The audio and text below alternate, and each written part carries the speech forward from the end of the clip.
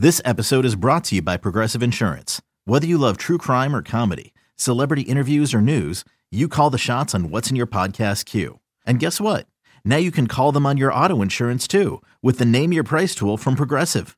It works just the way it sounds. You tell Progressive how much you want to pay for car insurance, and they'll show you coverage options that fit your budget. Get your quote today at Progressive.com to join the over 28 million drivers who trust Progressive. Progressive Casualty Insurance Company and Affiliates. Price and coverage match limited by state law. You could spend the weekend doing the same old whatever, or you could conquer the weekend in the all-new Hyundai Santa Fe. Visit HyundaiUSA.com for more details. Hyundai, there's joy in every journey. So what does the Big Ten have to do to get over that hump, to do something that Ohio State did back in, 2014? Like, what has to happen?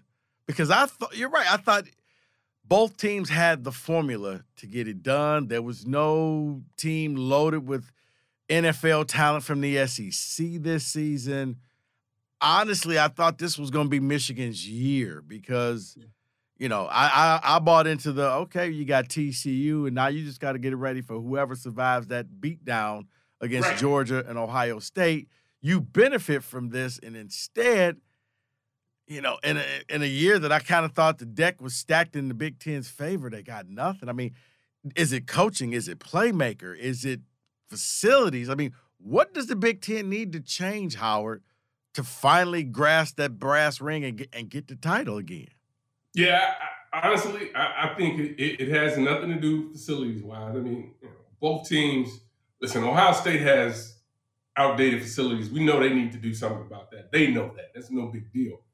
Michigan has been continuing to do what they need to do, right? When you look at their strength and conditioning departments, both of them have unbelievable people in leadership with Mickey Marotti and Ben at Michigan that are doing unbelievable jobs of getting these young people prepared to play.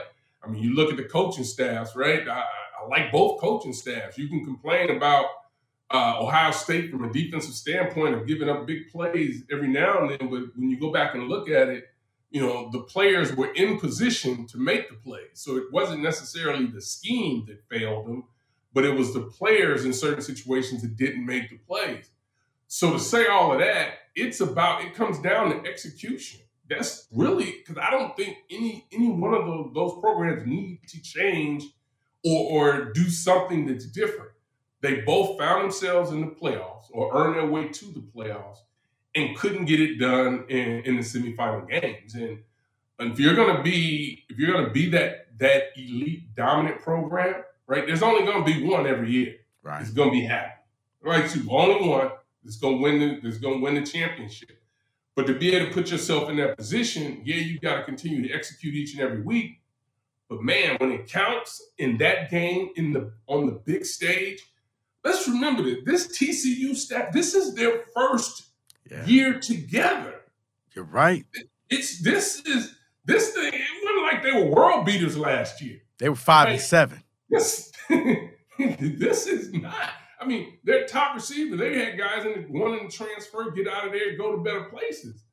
And the job that Sonny Dykes and that coaching staff did is unbelievable. To be in this position, Sonny Dykes got fired from Cal. Yeah. Right? I mean, it's not – you talk about the perfect storm and putting your people in position. No. Yeah, we looked at this receiver group at TCU. They're all 6'4", 6'3", 6'4", 215. They got one guy that's like 5'10". He's a quick guy inside. But you look at this Georgia team. You see how big and physical they are, but they were down some players. Some players got hurt in that game for them as well. So it comes down to just being able to execute. Stetson was in some tough situations, but he bounced back.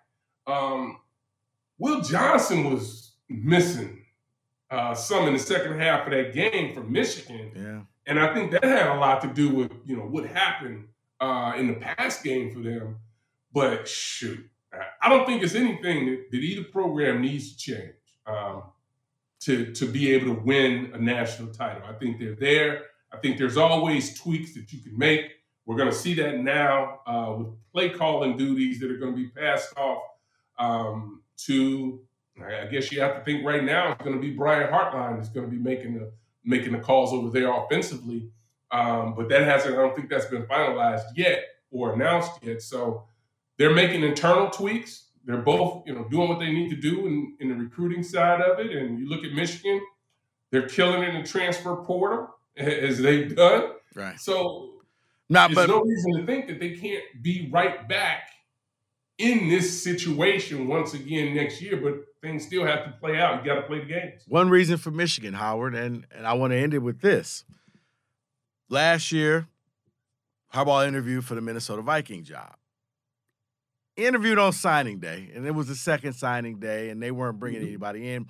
But it was the optics. It was a bad look. He came back, a little hat in hand. Guys, I scratched the itch. I'm done. I'm happy at Michigan. Go Blue. Life's great. Except we've already now heard 2 confirmed reports. He talked to the Broncos people, just talking, not interviewing. Had a sit down in Carolina. He went on a news station in Carolina and said, hey, he hopes to be back at Michigan, but you don't know what the future brings. I guess, is it just the nature of the beast? Because I'm thinking, what happened to the man about a year ago who said, hey, I ain't going nowhere. I'm here for life. Because I don't think life could get any better for Jim Harbaugh than it is at Michigan right now. He's got that thing humming. It took 7 years, but these last 2 years, the road goes through Ann Arbor. My only thing is, if you look at his history, he doesn't stay places long. This is the longest he stayed at a job.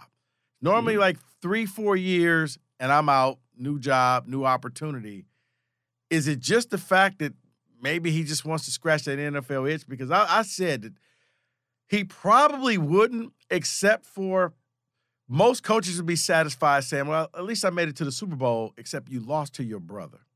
Yeah. So every time you had a family outing, every time, I'm quite sure that John Harbaugh, when Jim says, hey, can you pass the potatoes, grabs the hand with the ring on it and hands it over to him so he could see that ring. Is it just the fact that, you know what, he still has that last itch to scratch of winning the Super Bowl? Or is this just all about nothing and he's probably going to end up back in Ann Arbor? Well, let's look at it this way. I think that anytime you have coaches that get to the playoffs, right? And he's had 2 teams he's won the Big Ten with, been to the playoffs, hasn't had the success there that he wants, right? I think any team, NFL team, or even if there were another college team, that you would reach out to Jim Harbaugh and figure out, hey, everything good, to gauge interest. I think if you're on the other side of that coin and you have your list, I mean, Ryan Day would be on that list as well. Yeah. As coaches, I want to know, what kind of interest you might have at the next level, particularly if you've had some experience at the NFL level. You're gonna always garner that interest. And Jim Harbaugh's name as a player in the National Football League, as a coach in the National Football League, and now doing it to college, owners really want to see if that's a guy that can help them get over the hump, because he's gotten Michigan to where they're in the middle of national championship races the last couple of years. So I think a lot to do about nothing. But I will say this: if you are a competitor, which we all know he truly is, and as you just described, let's pass the potatoes. There's still some bragging rights in that house that he can't, stake claim to. Yeah. And I think that any great coach will always, I think, in the back of their mind, be wondering, can I do it at the next level? I've been there, but can I do it? And you might have the best situation you could possibly have, because I think right now, I don't know that there's an NFL situation that's set up better than his Michigan ties right now. That thing is going to be humming for a couple of years, for the foreseeable future. Yeah. In Ann Arbor. So you would like to think that he would stay. See, the only one is Indianapolis. Yeah. You're in the ring of honor.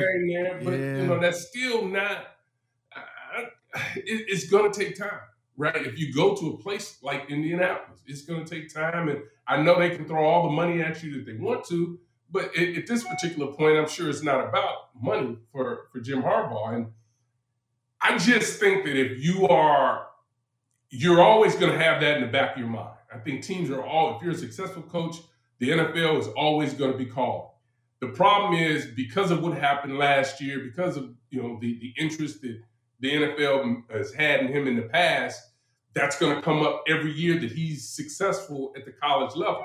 Now, when it won't come up, when he doesn't beat Ohio State and he doesn't finish, nobody's going to talk about it. But this is always going to be the issue if you have your program rolling at a high level. You're going to lose coaches, assistant coaches. It happens every year with these programs. Can you hold on to your head coach? That's a challenge. But Jim Harbaugh is a hot name and will always be a hot name as long as he's winning football games. And people are always going to want to gauge his interest. But I think at the end of the day, I think he's in Ann Arbor, and I think he's got a good thing. He's going to continue to stick with it. All right. Well, Howard, real quick, we'll be back on next Tuesday to break down the national title game. Yeah. But